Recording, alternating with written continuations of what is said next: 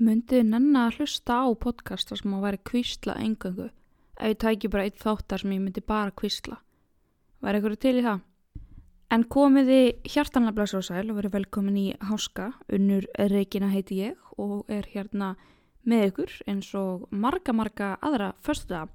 Ég var að hugsa daginn bara mér finnst svo stutt síðan að ég settist niður og byrjaði á þessu en það samt alveg ótrúlega langt síðan. Ég byrjaði í lok apríl og núna október.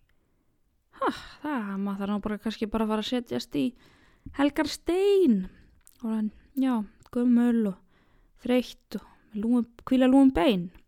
En annars vona ég eins og áður að þið hafi átt góða viku þó að þessar vikur séu allar grillaðar og ekki mjög mikil kannski þeir allavega ekkert mikið að þvælast.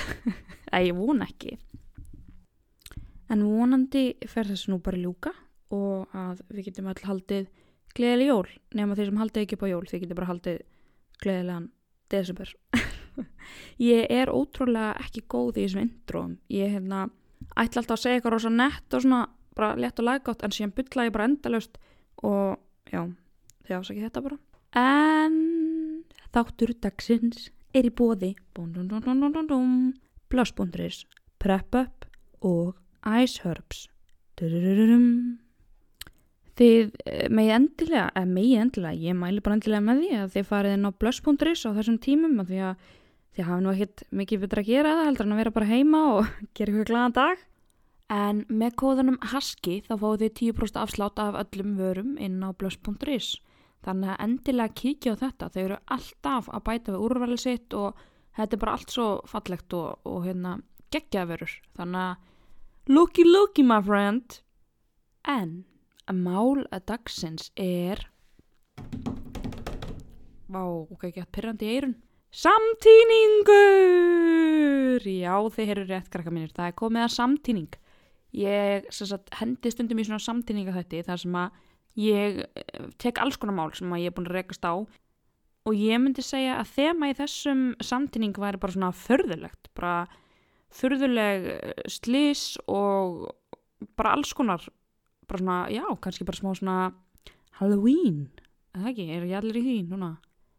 En ég held nú að sé bara ekki eftir neinu að bíða og við ættum bara að vinda okkur í þennan hressilega samtíning saman, það ekki bara? Það svo gaman að vera saman. Heyrði, Það var hlýtt aprílkvöld og Donna Barbour var nýkomin heim úr vinnu. Eins og oft áður þá fór hún út í bakgarðinn og vann í blómagarðinum sínum. Hún ákvað svo að kveikja upp í grillinu og græja mat fyrir sig og eiginmann sinn. Hún hafði aðeins labbað nokkur skref af pallinum þegar hún fann þungt högg á hægri hlið hálsins. Tilfinningin var eins og einhver hefði slegið hana með hafnaboltakylfu. Donna vissi samt að það var engin annar með henni í garðinum svo enginn gæti hafa slegið hana. Ringluð sett hún hendina á sér upp á hálsinum og henni til mikils hryllings komst hún að því að hún hefði verið skotin með ör. Það sem ég sagði, hún var skotin með ör. Hún greip dauða höldu örina þar sem hún hafði stungið hana og hljóp inn öskrandi á eiginmann sinn Ed. Hann var inn í húsinu að tala við dóttur þeirra, Kayla, í síman. Hann náttúrulega bara hendi frá sér símanum og hleypur á Donnu. Hann grípur axlir hennar og svo að því hún bara hljóp fram og tilbaka. Ég með ör í hálsinum, var bara algjörlega frík út og segir hann að leggjast niður í sófan. Svo fer hann og hringir í neðarlínuna og meðan að Donna liggur hann bara á biðju til Guðs. En pæli samt ég lendi þessu að konan ykkar eða maðurinn ykkar kemur inn og þeir eru með ör inn í hálsinum á sér. Myndi maður ekki svona, ég held að það allavega nett panik á mínu heimili. Næsti klukkutími var svo viðburðaríkur. Örin hafði komið frá ungum manni sem var að æfa sig í garðinum sínum með boga sem notaður til að veiða. Sem betur fer þá har hann að nota æfingaur sem svona slétt að framan og svona hringlega. Það ekki svona rosalegur oddur í íginni. Maðurinn bjó hinum megin við götuna og hann var að skjóta í norður. Örin hafði svo endurkastast í suður, farið við 2 til 3 girðingar í gegnum runna yfir eikartré og inn í háls Donnu. Þetta rosalegt. Skot úr svona boga getur ferðast á 300 mílum á klukkustund. Bráðarliðar kom á svæðið og báðu þyrlu sem kæmi frá Amarillo í Texas 50 kilometrum í burtu. Þegar Donna var komin inn í þyrluna fann hún fyrir ró. Hún vissi að Guð væri með henni og passaði upp á hana. Donna mjög trúið. Á spítalanum safnaðist fjölskylda hennar saman og Donna gerði sitt besta til að sannfæra alla allt var í lagi. Fljótt var farið með hana í röntgenmyndatöku til að sjá hvar örin væri staðsett inn í hálsinum. Læknar og hjúkrunarfræðingar sögðu Donnu hversu heppin hún væri þar sem örin hefði farið á milli háls og slagaði hennar. Örin ýtti slagaði henni meira að segja örlítið til hliðar án þess að skaða hana. Það var engin blæðing. Fáralegt þetta var eitthvað bara svona 0,5 millimetri eitthvað sem að vantaði upp á. Næst var farið með Donnu í aðgerð sem gekk vel. Daginn eftir kom svo inn skurðlæknir með erfiða fréttir fyrir fjölskylduna alla. Í myndatökunni hefði komið í ljós að Donna væri með heilaæxli. Læknirinn sagðist vera nokkuð vissum að æxlið væri góðkynja en það væri staðsett á erfiðum stað. Donna var jú hissa en fannst þetta samt vera plan Guðs, að þetta hafi gerst svo æxli myndi finnast. Nokkrum dögum síðar fór hún að hitta taugalækni. Sá læknir sagði að þetta væri erfið aðgerð og flókin en það yrði að gera hana. Æxlið var að stækka og ekki langt í að það myndi valda heilablóðfalli. Aðgerðin gekk vel og Donna var komin heim viku eftir hana. Hún fékk reyndar einhverja sýkingu og misti svolítið blóð en hún jafnaði sig. Donna hélt svo bara áfram með líf sitt næstu árin. Hún sagði fólki alltaf hún væri heppin. Hún væri blessuð. Hún fór í myndatökur á hverju ári til að kanna hvort að æxli væri nokkuð komið aftur. En árið 2015 var hringt í hana eftir slíka myndatöku að henni sagt að koma aftur inn og hitta lækni. Læknirinn útskýrði fyrir henni að það væri ekkert æxli en það væri hins vegar slagaða gúlpur í heila hennar. Vanalega finnast þeir ekki fyrir að þeir springa og þá oftast of seint að gera eitthvað í málanum. Aftur þurfti Donna að gangast undir heilaskurðagerð. Hún var samt róleg og fór til Dallas í aðgerðina. Þar sáu læknar að þetta var mjög viðkvæmur og erfiður slagaðagúlpur sem var þakinn blöðrum og við það að springa en þeir náðu að fjarlæga hann. Donna segir að ef það hefði ekki verið fyrir þessa þá hefði hún dáið út frá heilaæxlinu, heilablóðfalli eða slagaðagúlpnum. Í margar vikur safnaðist fólk að Donnu þegar hún fór út í búðið að pósthúsið. Það stoppaði til að faðma hana á sumi grétu. Öllum fannst hún vera kraftaverk. Ég ætla ekki að kommenta á þetta Guð kraftaverk dæmi neitt, en what the hell? Ég veit maður ekki að blóta í podcastum, en þetta rosalegt. Hún fær í hálsin sem að bara ferðast einhverja fáránlega leið til þess að komast inn í hálsinn á henni. Gerir henni í raun og veru ekki neitt nema bara stinga gata á holdið og smá svona eitthvað í vöðvana til þess að komast að því að hún er með heilaæxli. Það tekið og svo út af heilaæxlinu þá er hún í eftirliti og þá fær hún slagagúlp. Þetta bara, mér finnst þetta mjög merkilegt. Þess vegna fekk hún Donna bara búin að vera með í þessum samtíning. En nú ætlum við að halda áfram og við ætlum að tala Jeremy Sutcliffe. Hinn 40 ára gamli Jeremy Sutcliffe kallaði ekki allt ömmu sína. Hann var mikill útivistakall sem að nýtti hvert tækifæri sem gafst til þess að fara í útilegur og veiðiferðir. Þessi ást á útiveru var stór partur á líf hans og konunar hans, hinnar 43 ára gamlu Jennifer. Þau voru nýlega flutt frá Suður Texas til Kansas. Þau höfðu keypt hús við Lake Corpus Christi en þaðan aðeins stuttur akstur til Mexíkóflóa. Þetta var drauma heimilið þeirra, eða það átti eftir að verða það. Núna bjuggu þau í hjólhýsi á lóðinni þar sem verið var að endurnýja ýmislegt í húsinu. Á heitum sunnudagsmorgni í maí árið 2018 var parið að taka til í garðinum og undirbúa grillveislu þar sem dóttir þeirra og barnabörn kæmu. 10:30 morguninn byrjaði Jeremy að slá flötinn á meðan Jennifer vann í garðinum. Hún var að teygja sig til að rífa upp illgresi þegar hún sá hann. Við hendi hennar var höggormur.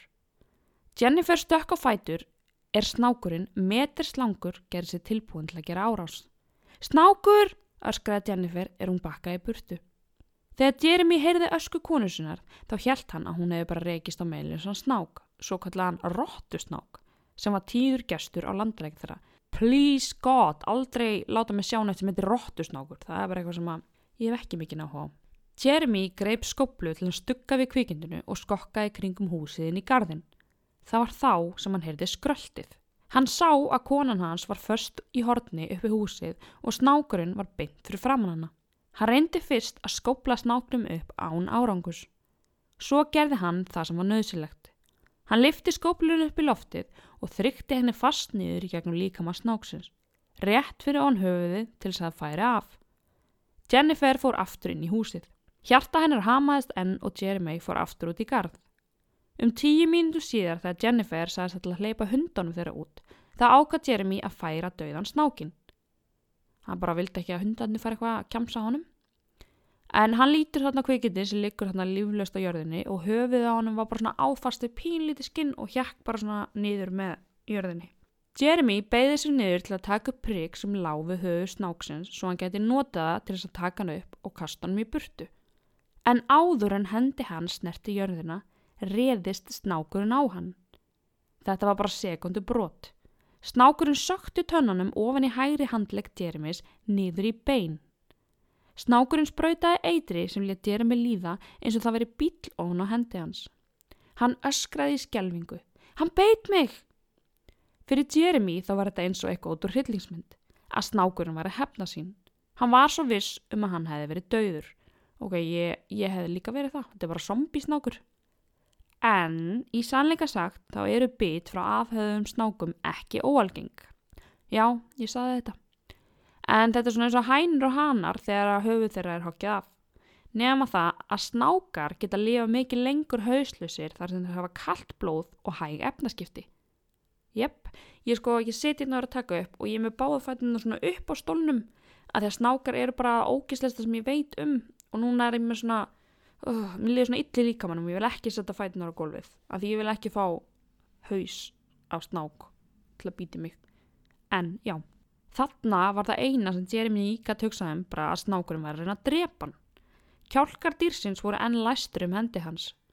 Örvæntingafullur reyndi Jeremy að setja fingur vinstri handar sinnar upp í snákinn og toga kjaftans upp.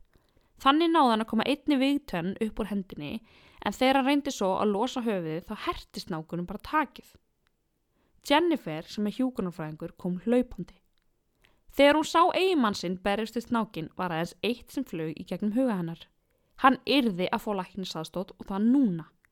Hún hljóp aftur á hjólísinu til að ná í bíllykluna á meðan að Jeremy hélt áfram að reyna að rífa höfuð snáksins af hendina á sér. Hann náði á endanum að losa tak snáksins og kasta honum í burtu. Jennifer sagði manni sínum að setjast inn í bílinn. Hún straujaði af stað með neyðarlínunni í símanum. Þau voru hálftíma frá næsta spítala og hún hafði enga hugmynd hvaða spítali á svæðinu ætti móteitur. Eina sem hún vissi var að þau hefði ekki mikinn tíma. Jennifer Sutcliffe hafði alltaf verið góð í að taka ákvarðanir undir pressu. Í Texas þá var hún hjúkrunarráðgjafi en fyrir það þá hafði hún unnið á spítala og verið manneskjan sem fólk snýr sér til þegar þurfti að veita skyndihjálp. Þegar þurfti að taka ákvarðanir og hugsa hratt. Hún hafði þekkt eiginmann sinn öll sín fullorðins ár. Þau kynntust árið 1993 þegar þau voru bæði nemar og unnu á hjúkrunarheimili. Hún hafði fallið fyrir bláu augum hans og því hversu góður hann var. Þau urðu góði vinir og þróaðist að síðan út í ástarsamband. Þau giftu sig nokkrum árum síðar og eignuðust son og dóttur. Jeremy var smiður og vann við að setja upp loftkælingakerfi. Hann var líka duglegur að hjálpa þeim sem þörfnuðust í hverfinu. Árið 2011, aðeins 34 ára gamall, greindist Jeremy með Guillain-Barré-heilkenni. Sjaldgæft heilkenni sem veldur því á ónæmiskerfið ræðist á heilbrigðar frumur. Sjúkdómurinn gerði það að verkum að Jeremy var alltaf þreyttur og veikur. Hann gat bara unnið í nokkra tíma á dag en hjónin komst í gegnum þetta saman. Þegar þau keyptu svo húsið í Corpus Christi var eins og allt var að smella saman. Á meðan að Jennifer sinnti vinnu geti Jeremy verið heima og unnið að drauma heimilið þeirra. Jennifer straujaði niður þjóðveginn fann hún þannan draum að renna úr greipum sér. Í símanum var neyðarlínan að vísa henni að staða á þjóðveginum þar sem sjúkrabíll myndi hitta þau og koma þeim á næsta spítala. Nokkrum mínútum eftir að hann var bitinn fann Jeremy strax fyrir áhrifum eitursins. Þegar hann blikkaði sá hann ekkert nema svart. Ég sé ekkert, sagði Jeremy skelfingu lostinn áður en hann mistið meðvitund. Svo fikk hann flog. Fulltrúi neyðarlínunnar sagði Jennifer að stoppa bílinn og bíða fyrir framan kirkju eftir sjúkrabílum. Loksins eftir lengstu 15 mínútur lífsins þar sem Jeremy hafði að muldra eitthvað óskiljanlegt og liðið svo aftur út af kom sjúkrabílinn. Þeir settu Jeremy inn í bílinn og strauðu á stað. Eftir 10 mínútur beygði sjúkrabílinn hins vegar inn á bílastæði við yfirgefna byggingu. Þegar Jennifer stoppaði við hlið þeirra sá hún að eiginmaður hennar var hætt kominn. Blóðþrýstingur hans hafði hrapað niður og bráðaliðar voru hræddir að hann myndi ekki lifa að ferðina á sjúkrahúsið. Við verðum að fá þyrlu, sagði bráðaliðana. Í staðinn fyrir að keyra í hálftíma í viðbót voru þeir að senda eftir þyrlu sem myndi koma Jeremy á annan spítala innan 10 mínútna. Stuttu seinna lenti þyrlan og náði í Jeremy. Skröltorma eitur kraftaverk þróunar. Ég veit ég kallaði hann höggorm á hann skröltormur. Flókin kokteil af ensímum og prótínum sem þegar sprautað inn í blóðstreymi fórnarlambsins virkar eins og kröftugt blóðþynnandi lyf. Það eyðileggur húðvefi og frumur og veldur innvortis blæðingum. Vígtennur þessara snáka eru tengdir eitruðum kirtlum. Þeir geta stjórnað því hversu miklu eitur þeir sprauta og þar sem það að framkalla eitur krefst orku þá vilja þeir vanalega ekki sóa því. Snákur sem hefur verið afhöfðaður hefur hins vegar engu að tapa svo að sá sem beit Jeremy tæmdi eiturkertla sína inn í hendi hans. Þegar Jennifer kom svo á bráðamóttökuna á Kristus Spon spítalanum klukkutíma og 15 mínútum á eftir eiginmanni sínum blasti við henni mikil ringulreið. Það voru 6 eða 7 læknar að sinna eiginmanni hennar. Þeir voru að reyna að koma blóðþrýstingi hans upp. Aðeins 2 tímum eftir bitið var hendi Jeremys orðin gríðarstór og bólgin. Jennifer horfði á sem hjúkrunarfræðingur á meðan læknarnir dældu í hann lyfjum til að þykja blóðið og skammt eftir skammt af móteitri. Svona vanalega fær fórnarlamb snákabits 2-4 skammta af móteitri. Í heildina fekk Jeremy 26. Jennifer þekkti æðalegi. Ef þyrfti að koma vökva í sjúkling með hraði þá var vanalega bara aukinn hraðinn og bara vökvinn svona settur á svona frjálst flæði. En læknarnir sem voru að sinna Jeremy, þeir eru búin að setja svona vökvapoka í svona uppblásanlega ermi sem bara pumpaði vökva í hann. Þetta bara tæmt inn í hann. Þeir greinlega voru mikið að reyna að drífa sig að koma vökva í mannin. Jennifer hefði aldrei áður séð nýtt slíkt og sjónin skeldi hana. 5 tímum síðar tóku læknarnir ákvörðun. Líffæri Jeremys voru að slökkva á sér. Þeir yrðu að setja hann í dá og svo í öndunarvél. Jennifer samþykkti það. 3 nóttina komu læknar að máli við Jennifer. Heilsu Jeremy fór hrakandi og blóðþrýstingur hans var enn hættulega lágur. Læknar vildu að þrýstingur í slagæðum væri 65. Allt lægra og hjarta Jeremy geti ekki komið blóðu líkamann. Þeir voru með hann á hæsta skammti af 4 lyfjum sem hönnuð eru til að hækka blóðþrýsting en þrýstingurinn neita að fara yfir 60. Við erum komin á það stig að það ekkert annað sem við getum gert, sagði læknirinn. Það voru mikla líkur á að Jeremy myndi ekki lifa af nóttina. Jennifer fann hjarta sitt sökkva. Hún hafði einhvern veginn ekki alveg náð að meðtaka hversu alvarlegar aðstæðurnar voru. Hún fór að rúmi eiginmanns síns og greip í hönd hans. Þú finnur þetta eitur og þú ýtir því út úr líkama þínum, skipaði hún honum. Þú mátt ekki deyja. Næsta hálftímann stóð hún við hlið eiginmannsins á gjörgæslunni og augu hennar voru límd við skjáinn við hliðina rúminu hans. Hægt sá hún blóðþrýsting Jeremys hækka. Hann fór upp í 65, svo 70. Læknandi byrjuði að minnka lyfin og þrýstingurinn hans hélst stöðugur. Við sólarupprás daginn eftir var það versta búið. Þann 31. maí, 5 dögum eftir að skröltormurinn hafði næstum drepið hann, vaknaði Jeremy úr dáinu. Hann var ringlaður. Allur líkami hans var bólginn og hann hafði þyngst meira en 20 kíló. Það var bara svona vassþyngd, það var bara svo ótrúlega bjúaður eftir þetta. Sársauki var í fótleikjum hans, höndum, maga, allstaðar. En hann leit í kringu sig, sá hann að hann var umkringdur fjölskyldu sinni, dóttur sinni og börnum hennar, syni sínum og Jennifer. Næstu vikur voru erfiðar. Blandan af eitrinu og móteitrinu hafði olli alvarlegum nýrtarskaða og Jeremy þurfti á blóðskilunni að halda. Eiturefni höfðu skilið hann eftir með gallsteina, nýrnasteina og mikla kviðverki. Hann var svo veikburða að hann gat ekki staðið. Læknareikningarnir hlóðust upp. Þetta var náttúrulega 9 milljónir íslenska krónur. Pæli í því, þú veist, ég var aðeins að taka smá umræðum þetta, ekki umræðu, ég bara segja, þú ert bitin að snák, sko, þú valdir það ekki og það bara að þú ætlar að lifa, þá er þetta að borga 9 milljónir. En já, þau stofnuðu svona GoFundMe síðu til að borga fyrir læknisþjónustu. Fingur hægri handar Jeremy voru illa farnir og reyndu læknandir húðígræðslu en hún gekk ekki. Þeir urðu að taka 2 fingur hans af. Fyrir flesta hefði það að missa 2 fingur verið skelfilegt en Jeremy sá það ekki þannig. Eftir að hafa séð það versta, þá var hann jákvæður. Mánuði eftir bitið voru nýru hans byrjuð að virka nógu vel svo að hægt var að taka hann á blóðskiljun. Hann sagðist glaður myndi gefa nokkra fingur til að vera með virkandi nýru. Liggjandi þarna í spítalrúminu þá hafði hann mikinn tíma til að hugsa. Þegar ég rangaði fyrst við mér, grét ég mikið og hugsaði alla heimsku hlutina sem ég hef gert. Fólk sem ég hef sært, sagði Jeremy. Hann mundi eftir að hafa sleppt viðburum barna sína og hunsa Jennifer á meðan hann var að vinna í húsi nágranna þeirra. Það var nú ekki það að það sem hann hefði gert væri svo skelfilegt, heldur sá hann bara hlutina í öðru ljósi og öll mistök sem hann hefði gert virtust svo mikil sóun. Reynslan hefði breytt honum. Hlutirnir sem skiptu máli gera það ekki eins mikið lengur, sagði hann. Konan mín og fjölskylda eru svo mikilvægari núna. Seinnipartin í júní útskrifaðist Jeremy af sjúkrahúsinu og hjónin fluttu í draumahúsið sitt. Eitt kvöld í júlí héldu þau svo grillveisluna sem þau höfðu verið að skipuleggja. Dóttir þeirra og barnabörn komu og nágranni þeirra. Allir sátu út í garði, borðuðu hamborgar og franskar og nutu veðursins. Sutcliffe hjónin tóku þetta allt inn. Þetta var þeirra paradís og engin snákur geti breytt því. Mjög áhugaverð saga og guð sé lofa að Jeremy Sutcliffe liði þetta af en ég tók þetta að maður fann svo ógæðislega tilhugsun að það var bara afhöfðaður snákur sem að beita hann og drapa næstu því en áður en við höldum áfram þá ætlum við að heyra stutt skilaboð frá styrktaraðila þáttarins. Við bjóðum velkomin í háskafjölskylduna fyrirtæki PrepUp.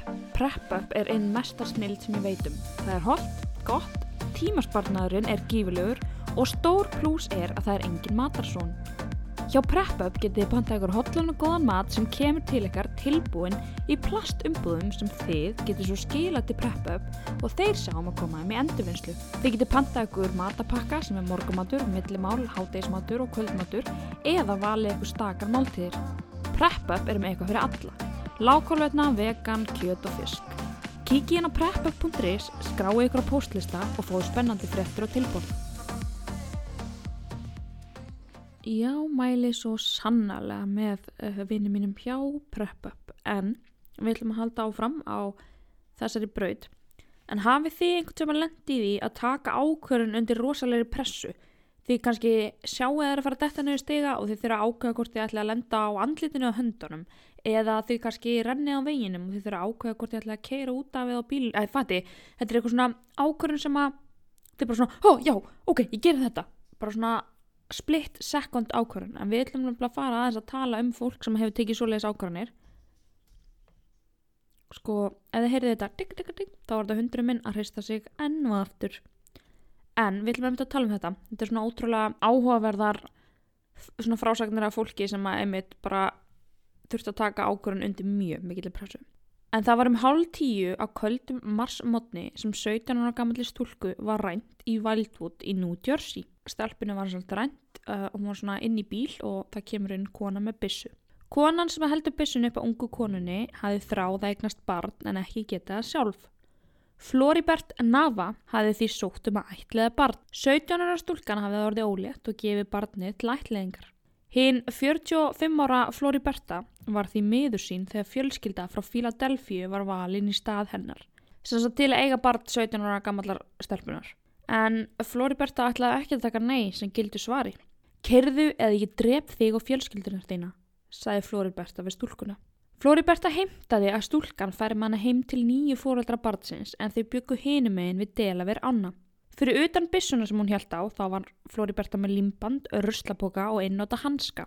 Hvað sem hún var að plana þá var það eitthvað illt og unga stúlkan vissi það. Þær keyrðu yfir Ben Franklin brúna inn í Pennsylvaníu sá stúlkan lögreglubíl stans út í kanti.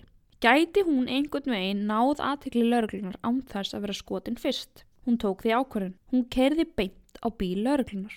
Floriberta Nava var svo undrandi að stúlkan náði bara stökk út í bílnum og hljóp í átt að öryggi og Nava var handtekinn fyrir mannrán, bílrán og verið með ólöglegt vopn í fórum sínum. Hún var dæmd í 12 ára fangelsi, maður bara þakka Guði fyrir hann hafi ekki komist heim til þessa fólks.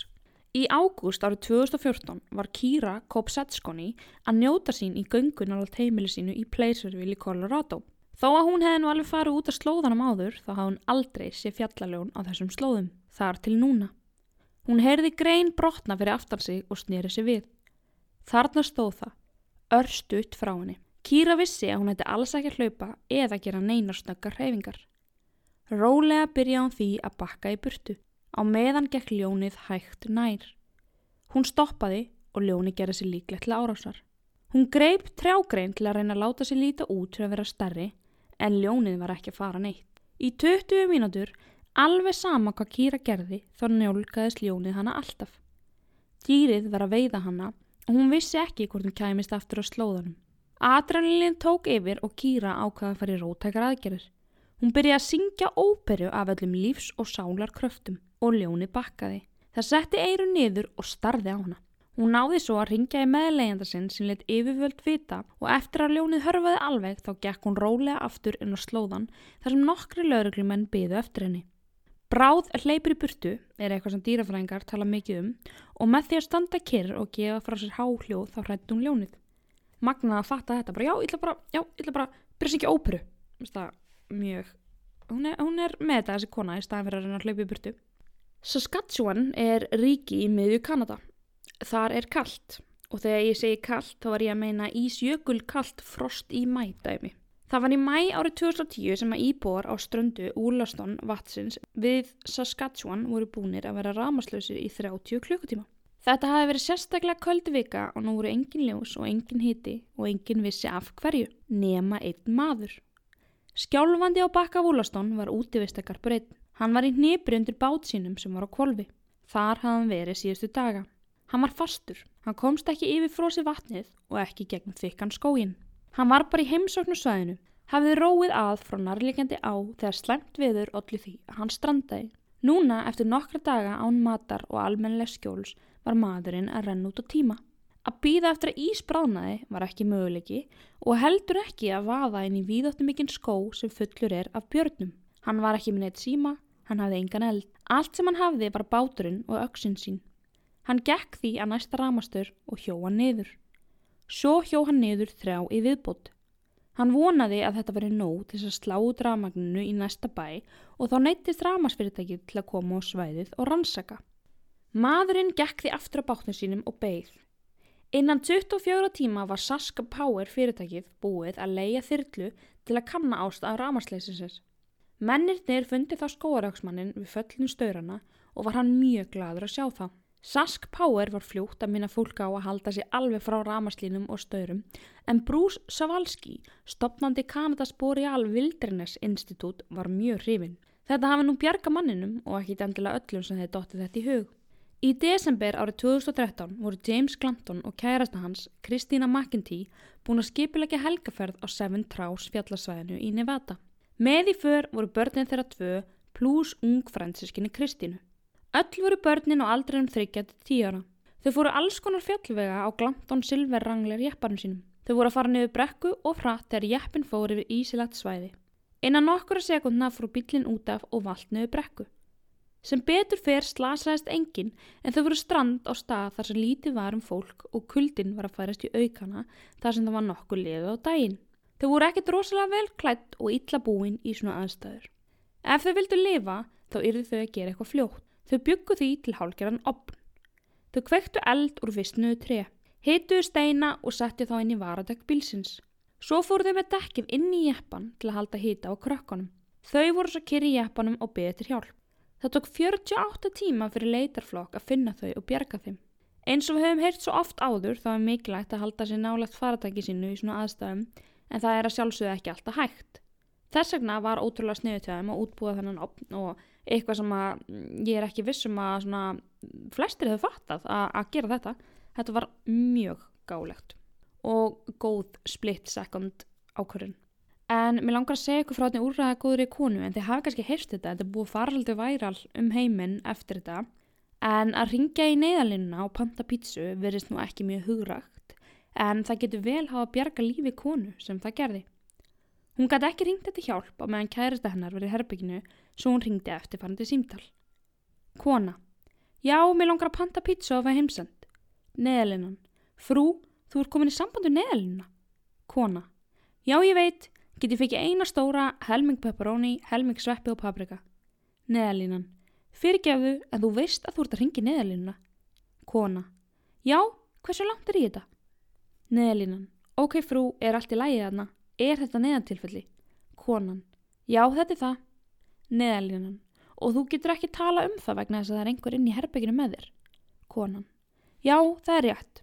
Veistu hversu langan tíma þetta tekur? Neyðarlínan: Það er lögregluþjónn 2 kilometrum frá staðsetningu þinni. Er einhver vopn í húsinu? Konan: Nei. Neyðarlínan: Geturðu verið í símanum og tala við mig? Konan: Nei, sé eitthvað fljótt, bless. Lögreglumaður var sendur á húsinu þar sem kærasti konunnar sem var mjög drukkin og hafði verið að beita hana ofbeldi handtekinn. Eftir þetta þá sagði neyðarlínu fulltrúin frá þessu í þráða Reddit sem fór víða og var gerð auglýsing á Super Bowl þar sem var bent á þetta. Að nýta þetta ef þú væri í aðstæðum þar sem væri verið að beita það ofbeldi og þú gætir ekki talað frjálslega að hringi neyðarlínu á panta pítsu. Þetta var nú vel gert hjá þessari ungu konu að ringja og panta pítsu. En við ætlum að heyra nokkrar fleiri sögur. En fyrst ætlum ég að minna ykkur á að take your vitamins, takk vítaminin ykkar. Ice Herbs er styrktaraðili þessara þátta og ég er núna að taka vítamin frá þeim og ég er sérstaklega ánægð með hana húð, hár og neglur. Af því að, já, ég vil bara vera með flott hár og góða húð og ágæta neglur og ég er samt alltaf að lenda í því að ég kannski er að, opna skottið eða gera eitthvað svona þar sem ég þarf að snú einhverju og ég lendi í því að ég er með langan nögl og hún svona bygglast. Hafið lendi í þessu, þetta er ógeðslega vont. Ég veit ekki hvernig ég fór úr því að reyna að vera með vítamínauðlýsingu í þetta, en þetta hefur samt minkað eftir að ég byrja að taka þetta vítamín, þannig að það er vendarlega góður eiginleiki. Ekki allir samráð því, þannig að ég er með það og Ice Herbs, tjekkja á Ice Herbs endilega. Já, ok, þetta var kannski versta auglýsing mannkins sögunar. Katrín, þú bara færð þessa bara algjörlega fría og ég bara byggðist innarlega afsökunar á þessu. Auglýsingastofu unnar fór í frí. En ég mæli samt í alvörinu með þessum vítamínum, þau eru geggjuð. Við ætlum að halda áfram, kæru vinir mínir. Og við ætlum núna að tala svolítið sem að mér finnst mjög áhugavert. Og það er það að hafið þið ekki einhvern tímann heyrt svona sögur frá fólki sem að hefur dáið en lifna aftur við og þarf að tala hvað það sá. Af því að við erum að fara að tala það. En getur fólk virkilega upplifað eitthvað þegar það er innan gæsalappa dáið? Sama hverju þú trúir framhaldslífið eða skort á því, þá er ekki hægt að neita því að fjöldi fólks hefur haldið því fram að það sjái sýnir eða hafi reynslu utan líkamanns eftir að hjarta þeirra hefur stöðvast. Efasemdamenn gætu hunsað þessar sögur, en vísindamenn hafa komast að því að flest reynsla svona nær dauða, svona near death experience, hefur tilhneigingu til að hafa sameiginlegt þema. Og það sem er að fólk talar þessa tilfinningum að fara úr líkama sínum og snúa síðan aftur í hann, tilfinningum frið, björt ljós og kynni af anda, eða öndum eða fólki. En það er náttúrulega munur á, ég vissi þetta reyndar ekki, en ég þekki að segja þetta eins og ég veit þetta, en það er munur á klíniskum dauða, þá er engin andardráttur eða púls, en það er ennþá möguleiki að þú geti verið endurlífgaður og líffræðilegum dauða, þá ertu bara raunverulega dáin. En við ætlum að heyra nokkra svona stuttar sögur af fólki sem hefur verið að lenda í þessu, sem hefur upplifað það að deyja og sjá alls konar. En árið 1994 hringdi bækluna skurðlæknirinn Tony Soria í mömmu sína úr gemsa sínum meðan á flutningum stóð. Samtalinu var lokið en hann var samt með síman í hendinni þegar blátt bjart flass kom. Tony hafði ekki gert sig grein fyrir að stormur var í nánd. Hann var úti og hann fær í sig eldingu. Hann fann líkama sinn fljúga aftur á bak og svo áfram. Tony sneri sér svo við til að sjá eigin líkama liggja á jörðinni. Ég er dáinn, hugsaði hann.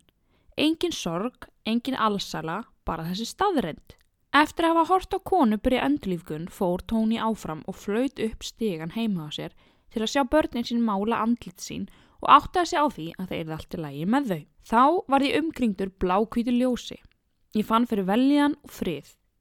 Hæstu og lægstu punktar lífsmins flugu huga minn. Ég skynjaði hraða og að vera dregin upp. Svo þegar ég var að segja við sjálfa mig, þetta er dýrlegasta tilfinning sem ég hef nokkuð tíman upplifað, kom hár skellur. Þá var ég komin aftur. Þá sem sagt hafði konunni tekist að endurlífgan og þetta segir hann að hafi gerst á meðan og ég ætla ekki að segja neitt um það. Eftir 4 ára baráttu við eitilkrabbamein féll Anita Moorjani í dá árið 2006. Læknar voru vissir að það væri endirinn. Áttuðu sig ekki á því að í þessu ástandi sem hún var í þá hafði hún alveg ennþá einhverja vitund. Upphaflega fannst henni eins og hún var að svífa fyrir ofan líkama sinn með svona 360 gráðu sín á sjúkrahúsherberginu sínu og síðan seinna meir víðar. Hún gat ekki séð föður sinn heitinn sjálfan en hún fann fyrir nervinu hans og hann hafði skilaboð til hennar. Hann sagði að ég hafi gengið eins langt og ég get og ef að ég fer lengra þá get ég ekki snúið við. En mér fannst ég ekki vilja snúa tilbaka vegna þess að það er svo fallegt. Það var bara ótrúlegt vegna þess að í fyrsta skipti var allur sársauki farinn. Öll vanlíðan var farinn. Allur ótti var horfinn.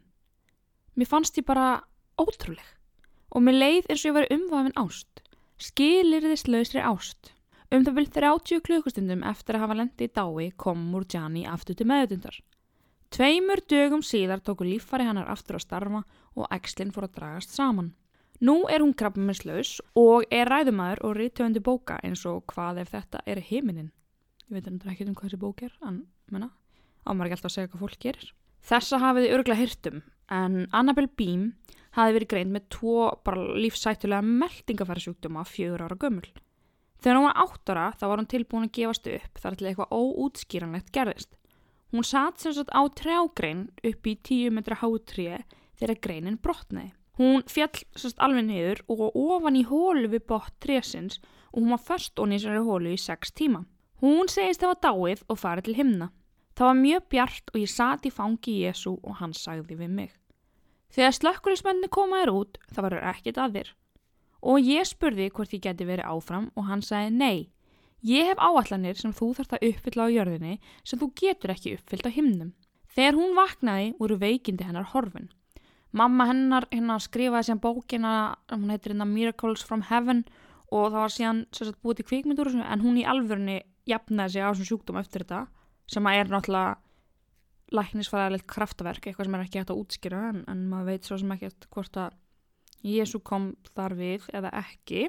En sem betur fer þá er Annabelle Beam allavega laus við hennan ljóta sjúkdóm. Rannsóknarstofnunin Near Death Experience eða NDERF safnar sögum frá fólki sem hefur séð hina hliðina. Ein 4 ára stúlka var á sjúkrahúsi með háan hita sem olli ofskynjunum, uppköstum og hita þegar hún fann tærnar sínar byrja að lyftast úr rúminu.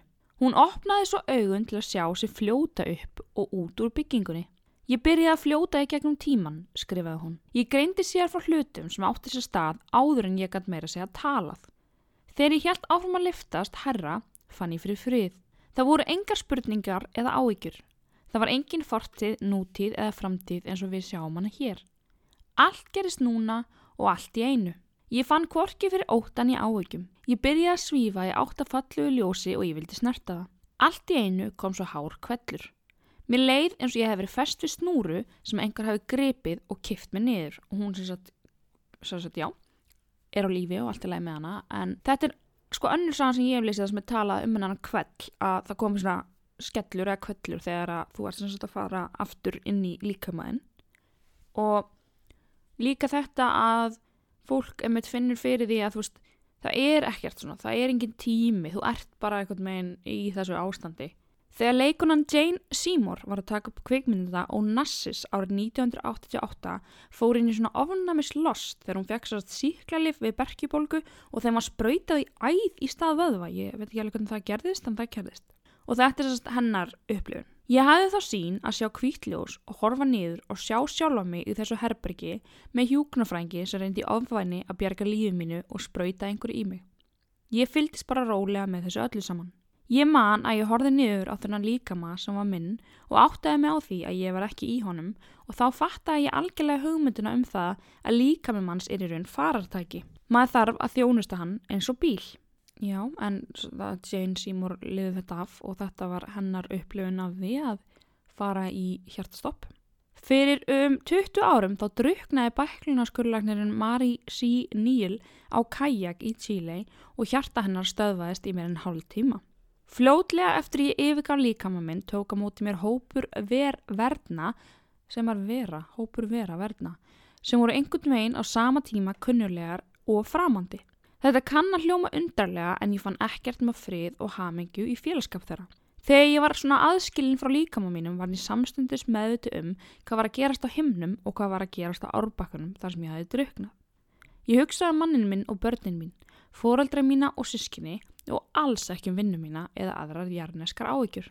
En hún sem sagt bara henni var bjargað og það var alltaf mjög mikið að fara í hjartastopp í hálftíma þannig að hún var ekki með neitt heilaskaða eða neitt þannig sem er ótrúlegt. Þegar Lori var 19 ára var henni sópað úr bát á flúðasiglingu. Hún festist undir yfirborði vatnsins og þegar vatni byrjaði að fylla lungun þá vissi hún að hún myndi deyja. Allt var svart, síðan hvítt, svona svolítið eins og hún var að ferðast göng. Þegar ég leiti í kringum mig gat ég sé herbergi sem virtist vera myndað úr hreinum hvítum skýjum. Í herberginu voru 3 verur úr glitrandi kristal. Ljós skein í gegnum þau og myndaði regnboga. Einn var stærri en hinir 2 en allir töluðu þeir við mig. Ég var hrædd við þá og þeir virtust átta sig á því. Umsvifalaust breyttust á verurnar í það sem ég þekkti sem engla. Þeir höfðu ekki vangi, þeir höfðu þræði eins og í ljósleðara sem voru í laginu eins og vangir og hreint ljós skein í gegn þræðina og myndaði liti í öllum litbrigðum. Englarnir sýndu henni svo gull völl með fallegri tónlist með tré og vatni skammt frá. Kajakbjörgunarmaður kom svo Lori upp úr og bjargaði lífi hennar.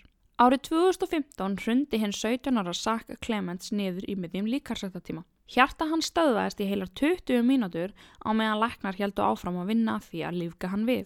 En meðan hann var meðvitundarlaus segir Zach að hann hafi séð himnaríki. Ég sá þessa línu af hvítum englum. Í miðjunni var einn sem var fallegastur af þeim öllum og ég vissi ekki hver þetta var fyrst fyrir hann kom nær mér. Og þá fattaði ég, þetta er Jesús. Hann lagði höndin á öxlina á mér og sagði að allt var í lagi. Sumir hafa haldið því fram að saga úlingsins hafi verið gabb, en það er ekki hægt að neita því að það að vera endurlífgaður eftir 20 mínútur án varalegs heilaskaða er, læknisfræðilegt kraftaverk. Ég hef ekki, ég veit ekki endilega hvað ég trú á í lífinu, ég svo sem hef ekki mikla skoðanir á því, en mér finnst samt alveg þetta fólk sem að lendir í þessu, það talar eiginlega allt eitthvað svona tengt Jesú og Guði og það er alveg alltaf svona, bara mína pælingar er það út af því að það er það sem okkur er kennt, að það sé Jesú eða Guð sem takja mót okkur og við svona förum náttúrulega í eitthvað ástand, það gerist eitthvað í heilanum, þá er náttúrulega búið að sanna það að eftir að þú ert svona clinically dead, þá bara er einhver virkni í gangi í heilaninu samt í eitthvað smá tíma eftir á, þannig að það gæti alveg alls konar verið að gerast, en maður veit ekki, en mér finnst til dæmis eins og 20 mínútur, hálftími, þetta er rosa langur tími og margt þarna sem er náttúrulega ekki þetta útskýra eins og stelpuna hana sem að losnaði við sjúkdóma sinn og alls konar svona og þetta, að fólk hafi verið í hjartastopp í 20 mínútur, 30 mínútur, en það er náttúrulega bara ótrúlega erfitt að segja til hvort það sé eitthvað ákveði sem að hefur allir þessu, en kannski bara voru Guð og Jesú þarna eða einhverjir góðir menn að taka móti þessu fólki, en það er eitthvað sem ég get ekki staðfest. Mér finnst þetta bara merkilegt út af því að það er alltaf ótrúlega magna að heyra fólk sem hefur lendið í þessu lýsa þessu og líka þeir sem, viðtölum sem ég hef hort á við fólk sem lendir í svona, það er ótrúlega bara svona staðfast í því að þetta hafi gerst. Skiljið hvað er að meina? Það er bara, já, Guð var þarna, Jesú var þarna og sumir hafa bara breytt lífinu sínu eftir þetta út af því að þeir kannski voru ekkit endilega eitthvað rosalega trúaðir en svo lenda þeir í þessu og þá bara breyta lífinu sínu og finnst bara helga Guði sig. En já, ég svo sem ætlaði ekkit að kommenta neitt á það. En nú ætlum við að heyra sögu hund sem að gerði nú fjölskyldunum sinni heldur betur greiða. En lyfið sem að Walter Lewis tekur við gigt sinni lætur hann oft vakna miðja nótt með munnþurrk. 15. janúar 2016 var ekkert öðruvísi. Lewis sem frá Fort Wayne í Indiana vaknaði klukkan 2:30 nóttina og var þyrstur. Hann fer niður nær sér í vatn og að labba aftur upp frá eldhúsinu þegar hann heyrir í búldognum sínum Rock. Hvað sem Rock var að gera þarna niðri þá var nógu mikill hávaði fyrir mig til að fara til hans. Þegar ég kom niður stigann þá var hann að hlaupa upp stigann og Rock kom aldrei upp stigann, sama hvað, þess að þetta var bara eitthvað svona ekki hundalift, hann mátti bara ekki vera uppi þannig að hann fór aldrei ága. Ég held að þetta hefði verið hans leið til að segja mér, við verðum að fara aftur upp. Þegar ég var komin upp stigann sneri ég mig við og sá ljós loga, en ég mundi ekki eftir að hafa skilin eitt ljós eftir. Ég labbaði því niður aftur og þá sá ég eld. Ég hrópaði strax til konuna minnar að vakna og sækja börnin okkar 3. Ég greip hníf og skar út plastið sem huldi gluggan af veröndinni. Ég braut síðan gluggan og sparkaði út skjáinn. Skjáinn, veit ég hvað að menna? Já. Ég kom öllum út af þak og hendi teppi þarna út svo við myndum ekki renna af þakinu enda mjög sleift. Það var kalt enda miður í janúar. Svo byrjaði ég að öskra hjálp, en hjálpin kom ekki á réttum tíma. Ég mjög loftræddur og með líkamlega vandamál en ég gat ekki láta neitt koma fyrir fjölskylduna mína. Svo ég stökk af þakinu. Ég hikaði ekki, ég hoppaði bara. Ég fann svo stigann okkar úti, sett hann upp í húsið og klifraði eftir upp á þakið. Ég tók dóttur mína í fangið og bar 9 mánaða gamalt barn mitt með það að bíta í náttgallan hans og halda honum með tönnunum. Svo klifraði ég niður stigann. Þegar ég var komin á jörðina liti litlu stelpuna mína halda bróður sínum og ég fór aftur upp á þakið til að ná í hina dóttur mína. Svo fór ég upp aftur og náði konuna mína. Ég reyndi að ná í Rock og kalla á hann en hann hvarf bara inn í svartan reikinn. Ég sá hann aldrei aftur lifandi. Ég engin hetja. Ég bara venjuleg manneskja sem vil hjálpa hverjum sem Þarna var ég bara að hjálpa minni eigin fjölskyldu. Ég lifi fyrir að vernda fjölskyldu mína. Alveg eins og Rock. Hann lifiði til að vernda okkur. Sko eldurinn olli svo nægu tjóni þannig að húsi var dæmt ónýtt að yfirvöldum þannig að það var stór eldur. Mér svo sorglegt að Rock hafi dáið. Ég bilaðist pínu yfir því en samt, ef þið pæli í þessu þá er svo margt svona í lífinu sem ótrúlega tilvílanir. Þú veist, hann að taka þessi gigtalyf og þau láta hann vera þyrstan á nóttinu og fá munnþurrk þannig að hann þarf að fara að fá sér að drekka. Fyrir að fá sér að drekka og hundurinn alveg búin að taka eftir því að það kviknað í. Og ef hann hefði ekki verið með sér læti þá hefði maðurinn bara labba aftur upp inn í svefnherbergið sitt og farið að sofa og líklegast ekki tekið eftir því fyrir að þetta var of seint. Þannig að þarna bjargaði hundurinn klárlega lífi eiganda síns. Og það til fáránlega mikið af svona dýrasögum þar sem að dýr að bjarga lífi fólks og ég mikil hundamannskja og trúi því að hundar séu mjög gáðir. Já, það alltaf bara svona mín trú að þeir viti alveg meira en við höldum. Og líka bara það sem búið að þjálfa hundi að gera. Þau lík, þau fólk, þau fíkniefni og sjúkdóma, kenna eins og bara svona þjónustu hundar, misti magnaðir sem að styðja blinda og fólk með alls konar sjúkdóma. Þetta ótrúlegt hvað hægt einhvern veginn að kenna þeim og líka hvað þeir eru ótrúlega svona vinnufúsir og tilbúnir alltaf til að gera það sem lagt fyrir þá. Nema kannski hundurinn minn, hún sefur bara svona 20 tíma á sólring og hina 4 hún bara að láta klappa sér og borða. Ég held að hún myndi ekkert nenna að fara á lesu hundanámskeið en hún samt yndisleg. En þá erum við bara komin að lokum þessara þáttar og mér langar að biðja ykkur að reyta og subscribe endilega og vera með að Háski Podcast á Instagram og Háski Podcast Facebook-grúpunni eins og alltaf og bara eiga ótrúlega góða helgi. Og þið sem viljið fleiri þætti farið inn á www.patreon.com/háski. Þar býð ykkar brakandi ferskir þættir og koma nýjir þættir núna mánaðamótin. Ég þakka bara fyrir mig og við sjáumst aftur næsta föstudag.